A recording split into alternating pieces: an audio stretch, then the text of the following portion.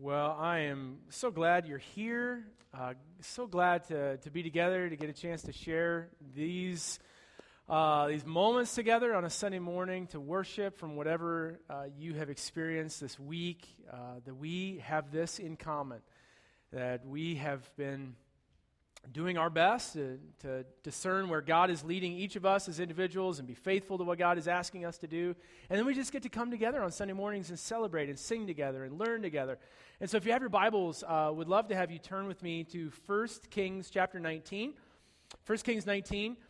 This is the last week of this series, Elijah. And this last week we're going to be looking at the life of Elijah.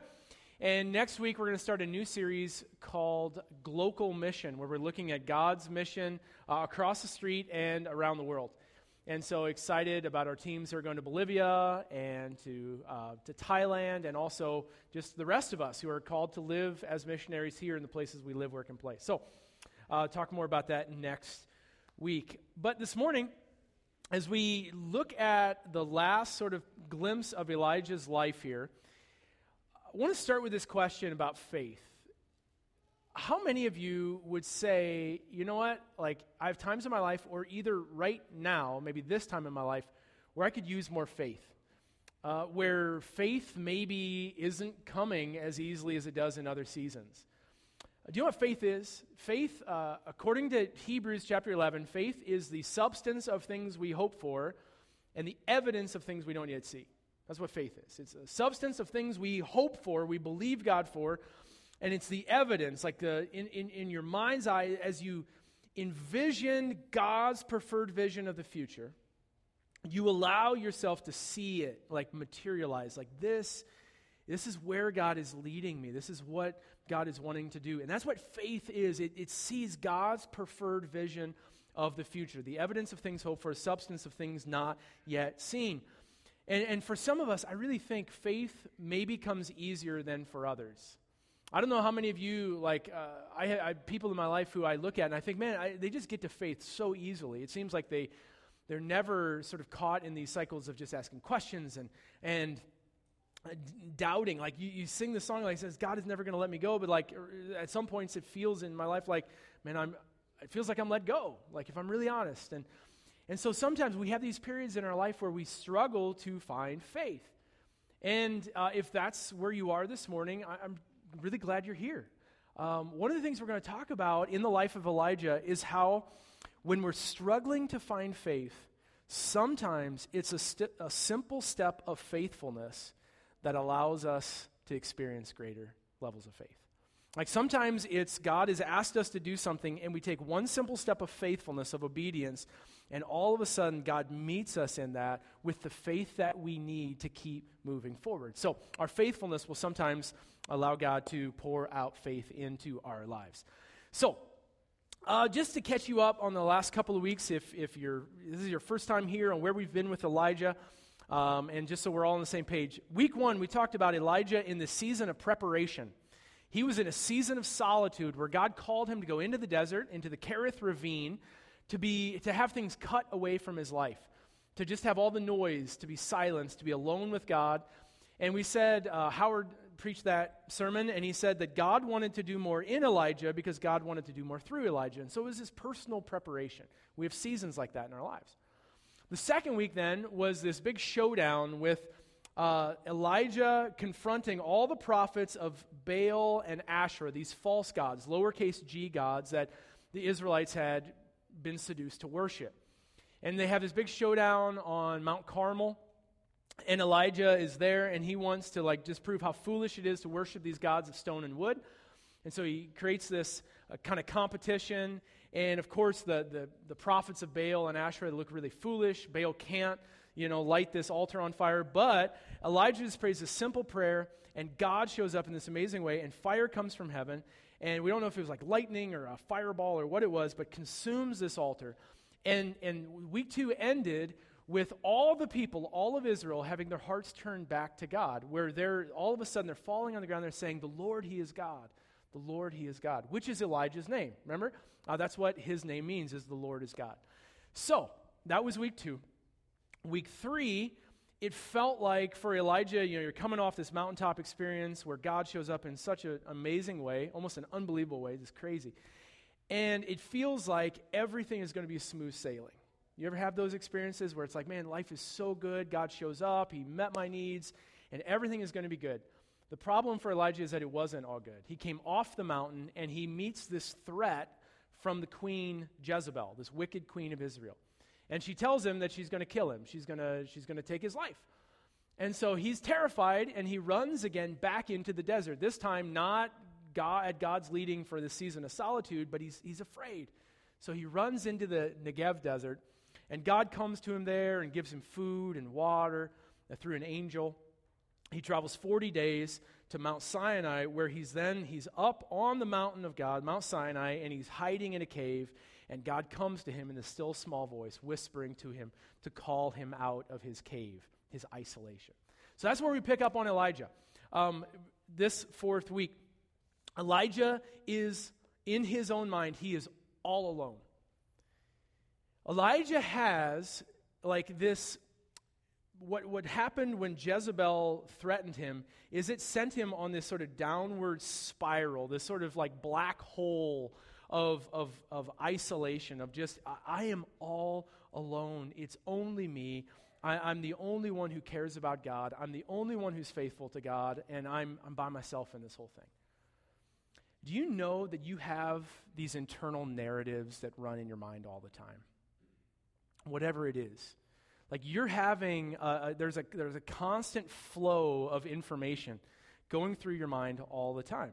Right now, like as we're all sitting here, we're all in the same space, you may be like listening, but you may be even having a conversation with me, like in your head, like, sort of correcting things or whatever. We can talk later, that's good. But this happens, and it's important for us, like the Bible says, take every thought captive. Be aware of the things that you're thinking. Because those things that we're thinking can control us. They can influence the way we live. And Elijah has this internal narrative that just keeps running in his head. And we find it in verses 10 and 14 of 1 Kings 19. So take a look. Either place, verse 10 or verse 14, it's the exact same thing. God speaks to him, and here's his internal narrative. Here's what he says. And what we'll notice is that there's truth to it, but there's also this lie that's embedded right in the middle of it. So take a look. So Elijah replied, I've been very zealous for the Lord God Almighty. This is true. The Israelites have rejected your covenant. True. They've torn down your altars. True. They've put your prophets to death. This is true, with the sword. And I am the only one left. Not true. Not true. It's a lie. It's a lie that he's come to believe. I am the only one left. But then he says, and now they're trying to kill me too. True. So you have all this truth, but in the middle of it, there is this lie that he is believing that says, I am the only one left. It's all me. It's just me and God. And Elijah, the thing is, he knows it's not true because Obadiah, if you remember from week 1, actually it was week 2, Obadiah tells him there are 100 prophets still alive in caves. This guy, this man of God, as Elijah's on the way back to confront the King Ahab, he meets this man of God, Obadiah, and he says, hey, there's bad stuff going on. They've killed all the prophets except 100, and I've kept them alive. I've hidden them in caves, and I've kept them alive for these last 3 years with food and water. And so Elijah knows, I'm not alone. There are 100, at least 100 of these faithful people of God. But his narrative tells him, it's only me. I am all alone. His despair is all-consuming. It won't allow him to see the truth, the bigger picture. Do you know what happens when we start to believe lies like that? Like when we start to believe the lie that says, I'm all alone, it's only me, it's just, nobody really cares about me. Do you know that it becomes our truth? Like it may not be true at all, but when we believe it and we start acting out of it, it becomes true. Let me explain. I have this specific memory from high school. And so this is a long time ago. And I remember like being in one of those, like, you know how you get into a bad zone sometimes? Like we talked about despair last week, where you just sort of like everything kind of turns inward and you're just kind of, you feel like, nobody really wants to be my friend. They just kind of, I'm excess baggage and they're just kind of inviting me to things just because they should and they don't want me to feel bad. But like nobody really wants to be my friend. By the way, junior high, high school, those are rough periods of life, like tons of grace for you guys who are like in those places of just like figuring out life and friendships and all that stuff. It's a hard part of the journey. Anyhow, so there's high school Eric, and he's invited to this gathering of friends, this party, and I was in this bad place and thinking nobody cared about me, and so I go to my friend's house, and I'm going to prove that it's true, that nobody really wants me there. So I'm just kind of angry, I'm frustrated, I'm feeling sorry for myself, so I look angry and frustrated, and I sit down in sort of the farthest corner of the living room, away from everybody else, because I'm there to prove that nobody really cares about me, because if they really care about me, they'll come and seek me out and say, "Hi, Eric, it's good to have you here." Have you ever been in a place like that? Well, I'm going to go to church on Sunday morning because I don't think anybody really cares about me, and I'm going to prove it because I'm going to stand in the middle of the fellowship center, and I'm just going to sort of stand there and wait until, I know this isn't actually what happens to any of us. We don't actually believe any of these lies. But of course, what happens is like when you're sitting in the corner with your arms crossed, looking like you're going to bite somebody's head off if they talk to you, they probably aren't going to talk to you. And it becomes true. And so this is what Elijah does. He separates himself. He starts believing he's all alone, and so he runs into the desert, and it becomes true. He is all alone. He's hiding in a cave. And so to be aware of these narratives we believe. Now, God comes to him. 1 Kings 19, verse 15, says, "The Lord said to him, 'Go back the way you came, and go to the desert of Damascus, and when you get there, I want you to anoint Hazael king over Aram, and also anoint Jehu, son of Nimshi, king over Israel, and also anoint Elisha, son of Shaphat, from,'" by the way, we have this running joke between us that says, if we have another son, I have names that I like to suggest for Carmen. Shaphat is one of those that I'd like to add to the list. My son's going to be a rapper. It's going to be awesome. PH. And so anoint Elisha to be a prophet to succeed you, to come after you. So Elijah's there. He's feeling all sorry for himself. He's arms folded in the corner. He's hiding in the cave. And God says, "Elijah, it's time to go. It's time to get up. Time to move. You have a job to do." And I love this because when we're feeling like we're just sort of like, it's all me, like the only thing I can think about is me and my life and how I've failed and how nobody cares about me, God says, it's time to move. You have gifts to use. You have a job to do. I've given you a purpose in the world. And sometimes the thing that we need more than anything else to get us out of that zone, to get us out of the cave we're hiding in, is to be reminded that we have meaningful things to do in the world. That we have gifts, that God has given you something to do and to be reminded to do it. So God says to him, "Go back the way you came." And pulls him out of his sort of myopic thinking, and he forces him to see people. God says, "I'm going to make you bump into people to remind you so you know you're not alone." And he gives him 4 people that he's going to use his role as a prophet to anoint people, raise people up for God's purpose. Hazael, who's the king of Aram, this international leader. Jehu is the king of Israel. That God saw something in Jehu that he wanted to anoint him to be king over his people, and Elijah was going to be involved in it.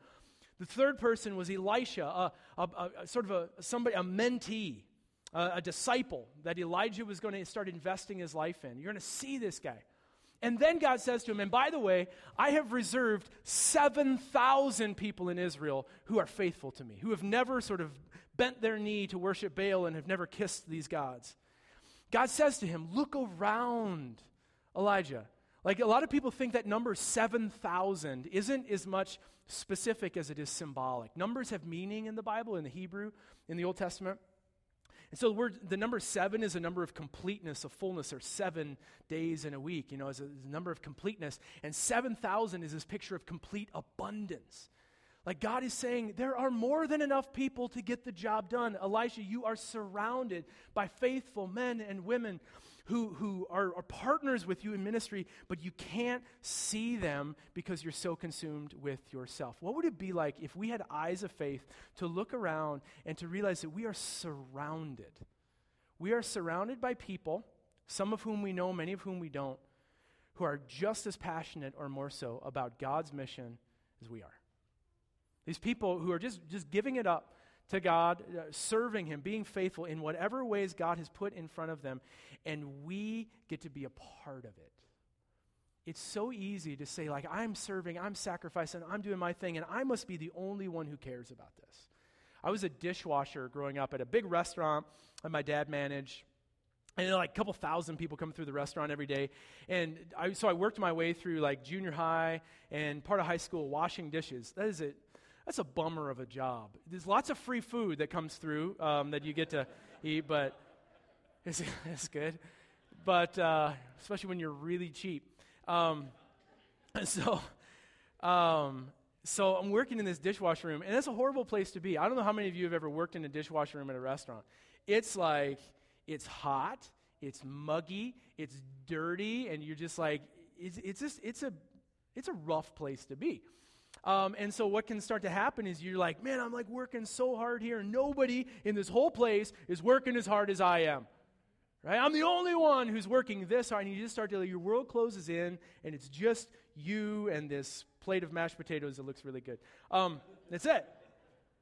And then all of a sudden, like you realize, like, oh, you step out of the dishwasher room and realize there's this whole sort of network of people who, they're not doing what you're doing, but they're doing what they're doing, and it's all making this thing work. You're a part of it together. That's how the kingdom of God works. Like, so we don't allow ourselves to get in the place where it's just like, it's all me, and I'm the only one who's sacrificing, and I'm the only one who's giving. You might be the only one who's doing that thing at that place at that time, but you are a part of 7,000 people, this abundance of people who are faithful to God right around you and around the world, and it's an amazing thing. So God essentially tells Elijah, so I got work for you to do, get over yourself, let's get some stuff done. Verse 19, so Elijah went, he was faithful, he went and he found Elisha. This is the first person he comes to is Elisha, the son. By the way, do you get the names Elijah, Elisha confused? The J comes before S, so Elijah comes before Elisha. So he goes, Elijah went there and found Elisha, the son of Shaphat, cool dude, and he was plowing with 12 yoke of oxen, and he himself was driving the 12th pair. And Elijah went up to him and threw his cloak around him. Gotcha. That's what I picture. Gotcha. So I don't know where that came from.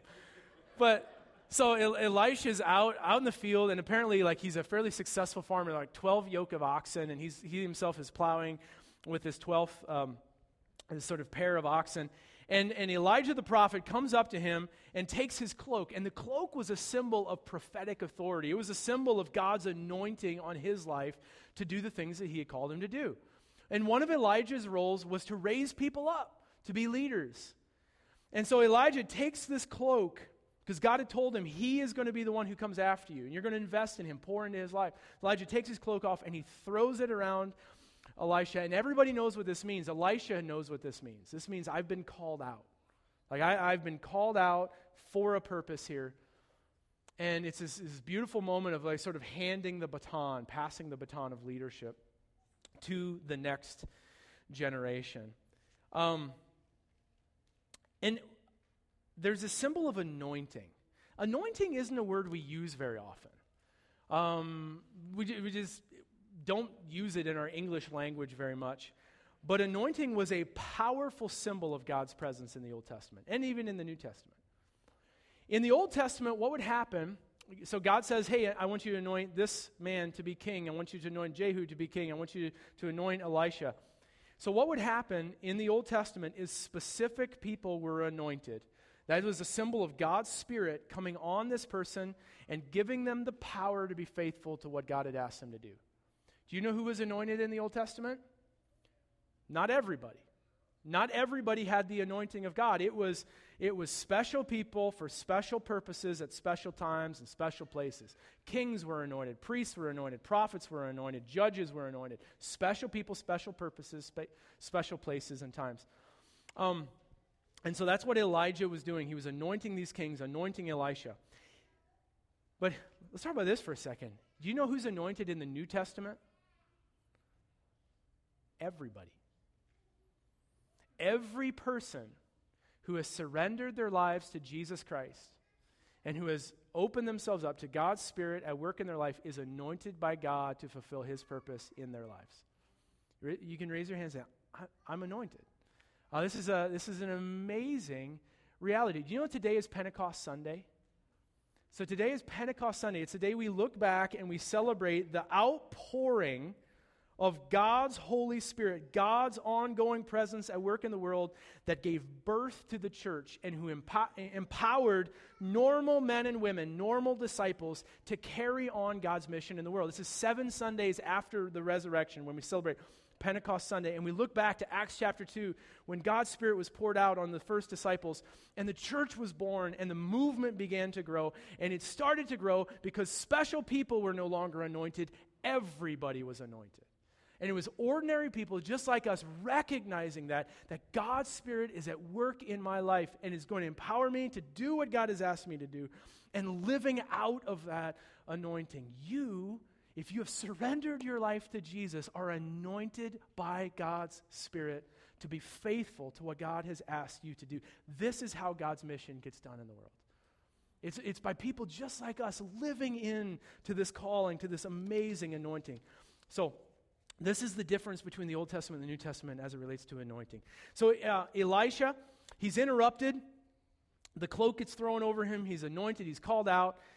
And I think it's worth thinking about, like just for a second, what would have happened if Elijah hadn't been faithful to go to Elisha? What if he had stayed in his cave? How long would Elisha have stayed there plowing his field? Just kind of kept doing the same old thing. Now, there's anything wrong with that? But he never would have received maybe this sort of calling to say like, man, I'm called to do this thing. And you can go through and you can read the rest of 1 Kings. You can read into 2 Kings, and you can read about the ministry of Elisha and how he led God's people in some amazing ways. And it was because this one man, Elijah, stepped out of his cave, stepped out of his despair, and was faithful to just call him out. It's crazy to think, what would have happened in your life if whoever was Elijah to you hadn't invested in you, hadn't called you out, hadn't, seen you and cared enough about you to say, hey, you have these gifts, and given them their lives away. Do you know who was Elijah to you? Could you bring that person to mind? Who loved you, taught you about Jesus, who kind of led you in the faith? Do you have that person in mind? Would you if they're still alive, would you just, what would happen if this afternoon, if you said thank you? Just recognize this person, they did it intentionally, they gave of their time, they loved you, and you just said thank you. You wrote them a card, or you sent them an email, or called them up. I think that'd be awesome. But not only that, but who is Elisha to you? Who is that person who's plowing the field right now, and God is nudging you to just come alongside them and to just sort of tap them on the shoulder and to help them recognize that God has a calling on their life? I believe that this is God's plan, again, for how his mission gets done, is that ordinary people recognize God has called us to do this, to invest our lives in other people, to transmit the faith to those people to whom we have been sent. Who is Elisha in your life? And Elisha is all in. I love this, verse 20 and 21. So then Elisha left the oxen, and he ran after Elijah. He said, hey, let me kiss my father and mother goodbye, he said, and then I will come back to you. Go back, Elijah replied. What have I done to you? He's like, I took you away before you could honor your mom and dad. Verse 21, so Elisha left him and went back, and he took his yoke of oxen and slaughtered them and burnt the plowing equipment to cook the meat, and he gave it to the people. And then he set out to follow Elijah and became his servant. There is no putting your hand to the plow and looking back when you have burned the plow, right? Elisha is all in this thing. It's beautiful. He has a neighborhood party to celebrate. He has a barbecue. He slaughters the oxen, and he burns his hopefully it was his plow, burns the plow to cook the meat, and he just let's celebrate. Let's call the neighbors in and have a neighborhood barbecue to celebrate what God is up to. It's just really cool deal. But there is no turning back for Elisha. I mean, he is all in to this. What does that look like in our lives? See, some of us, God says, I want you to stop plowing, and I want you to start doing this. There's this dramatic burn the plow kind of moment. And some of us have had that or will have it as God says, no, you were doing this, now you're doing this. And Elisha's all in, and he sets a precedent for us to say, I'm all in. But for some of us, God says, no, I want you to keep plowing. I just want you to do it differently. I want you to do this job and do it well, but I want you to do it differently. And so there's some discernment that happens, but Elisha is all into this. This is God's plan, is that ordinary people filled with the Spirit would, for us in the New Testament, we would replicate Jesus in our lives. We would follow Jesus, pattern our lives after Jesus, and then we would just tap others on the shoulder and say, hey, would you follow Jesus with me? To be disciples who make disciples. This is a vision for the church. That we all have people who have been Elijah to us, and we have people who we are called to be Elijah to. Couple of months ago, we unrolled at the beginning of the year this vision, replicate Jesus, being disciples who make disciples. And as we kind of unpack that to say, this is God's plan. This is what the New Testament is all about. Go make disciples. That every believer is given this sort of mandate to go and make more disciples of Jesus. Next slide shows this assessment that we did. Do you remember that a couple of months ago when we did that self-assessment to say, how are we doing at this? And the next slide shows like what we talked about is this like the spiritual pathway of how we mature. And we all sort of mature in the same, not at the same amount of time, but we all mature through the same steps. That we all go from spiritual death to spiritual life. The moment we're born again, we surrender our lives to Jesus. But we're not born again into the kingdom of God as adults. We're born as infants. We're born as people who have to learn what the world is like. Nobody expects an infant to carry their own weight. You don't expect an infant to do that. What do you expect them to do? Be loved, cared for, nurtured. They need people around them who are just going to pick them up when they fall and help them explore the world. That's what the church needs to do. We have spiritual infants, and so we have parents who invest in them. We grow to spiritual adolescents. And spiritual adolescents know a lot. Like they know lots of stuff. Adolescents tend to know lots of things. And the problem with adolescents is oftentimes the life experience doesn't quite match up to the knowledge. So there's this maturity gap. And so we've all been there. We've all experienced that. And so adolescents need people to come along with them, walk with them toward maturity, to adulthood. Spiritual adults, they know that they're called. They know they have gifts. They're serving. They're invested in the kingdom of God. They're passionate about the church. That's what spiritual adults are. And it's a beautiful thing.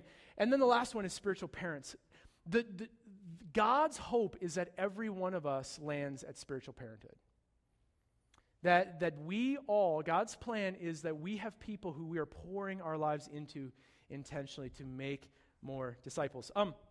So the next slide shows the results of the survey. So this is just kind of, again, nothing scientific. It was a self-assessment. And we just wanted to sort of unpack it, just show you, here's where we as a campus, where we said we are. And I apologize, there's supposed to be like this grid here. You can't see it super well, but there are these sort of lines. You like my nice straight lines right here? Just look at the dot. Real quickly, just follow the dot.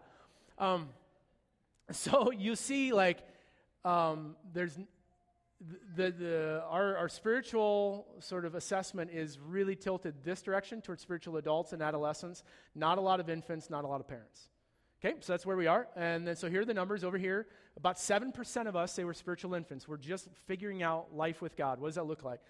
Over a quarter of us are spiritual adolescents. Over half of us, 52%, are adults, and 14.3% are parents.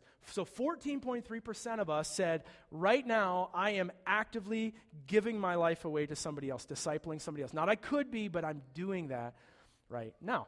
So this would be a great thing to reflect on and to have conversation about, like as a family, around the dinner table, whatever that looks like. But one of the things I would love to invite you to pray about and to think about is this number right here. Spiritual adults. Many of us, over half of us probably in this room, are in this place, 52%, where we are spiritually mature, at least most of the time. We know we have gifts. We're using those gifts. We're serving. I mean, we're washing the dishes. We're doing the stuff. But we're not actively giving our lives away to make disciples. We don't have somebody we're investing in.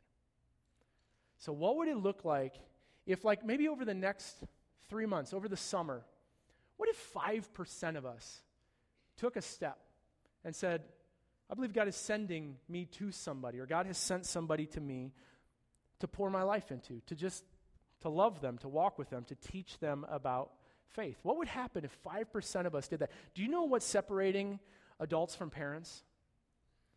A decision. That's it. The giftedness is already there, already equipped, already sort of have everything they need. The only thing that's separating adults from parents is a decision to say, I'm going to do this. I'm going to take a step. And so pray with me. What would it look like if 5% of us did that? I think if this number increased to 20%, I think this number would increase as well. I think new people would also be coming to faith and experiencing life with God for the first time. Next slide shows, again, we've been talking about up, in, and out. This is how we grow spiritually. We move these three directions. In community with others, out in mission, and up in relationship with God. So here's how we assessed ourselves. Out of 4, 4 was like, man, I rocked this thing. 1 was, this doesn't work so well for me. In was our highest. Community, loving each other, was a 3. Out, living on mission, was 2.5. And living up in kind of meaningful connection with Father, Son, and Holy Spirit was 2.6. So if you remember kind of where you are on that, what's the next step for you? So the next slide just shows some real simple ways of taking some next steps. And we have an app if you haven't downloaded the app yet. It's just called Replicate Jesus. You can find it on if you have an Android device, sorry, but you can find it on the Play Store. Or you can find it on, what's the iTunes one? It's iTunes, right? Something like that. I don't remember. So, anyhow, you can find tons of practices to just say, I'm going to continue to take next steps in my faith. So that's where we are as a church, living into this vision to be disciples who make disciples. Who has been Elijah to you? Who's been Elijah in your life? Bless them. Thank them. And who is God calling you to love, to invest? Who's Elisha in your life? God, we thank you that we are surrounded by 7,000 men and women. There's an abundance of people who love you, who are faithful to you, who are serving you. God, many of them we don't see, will never meet, and yet we're included in what you're doing. And we trust that your Spirit is at work all over the world, all over the planet, just building your kingdom. And God, we are, in our small acts of faithfulness, we're a part of it. And so God, if we are at a place where we can't see you at work, where we can't hear the voice of your Spirit, God, we just invite you to just, like you did with Elijah, just force us to bump into people, to see them, give us meaningful work to do, help us to use our gifts. And God, we pray that you would bring people into our lives that we could love, we could invest in, to be disciples who make more disciples of yours. We pray this in Jesus' name.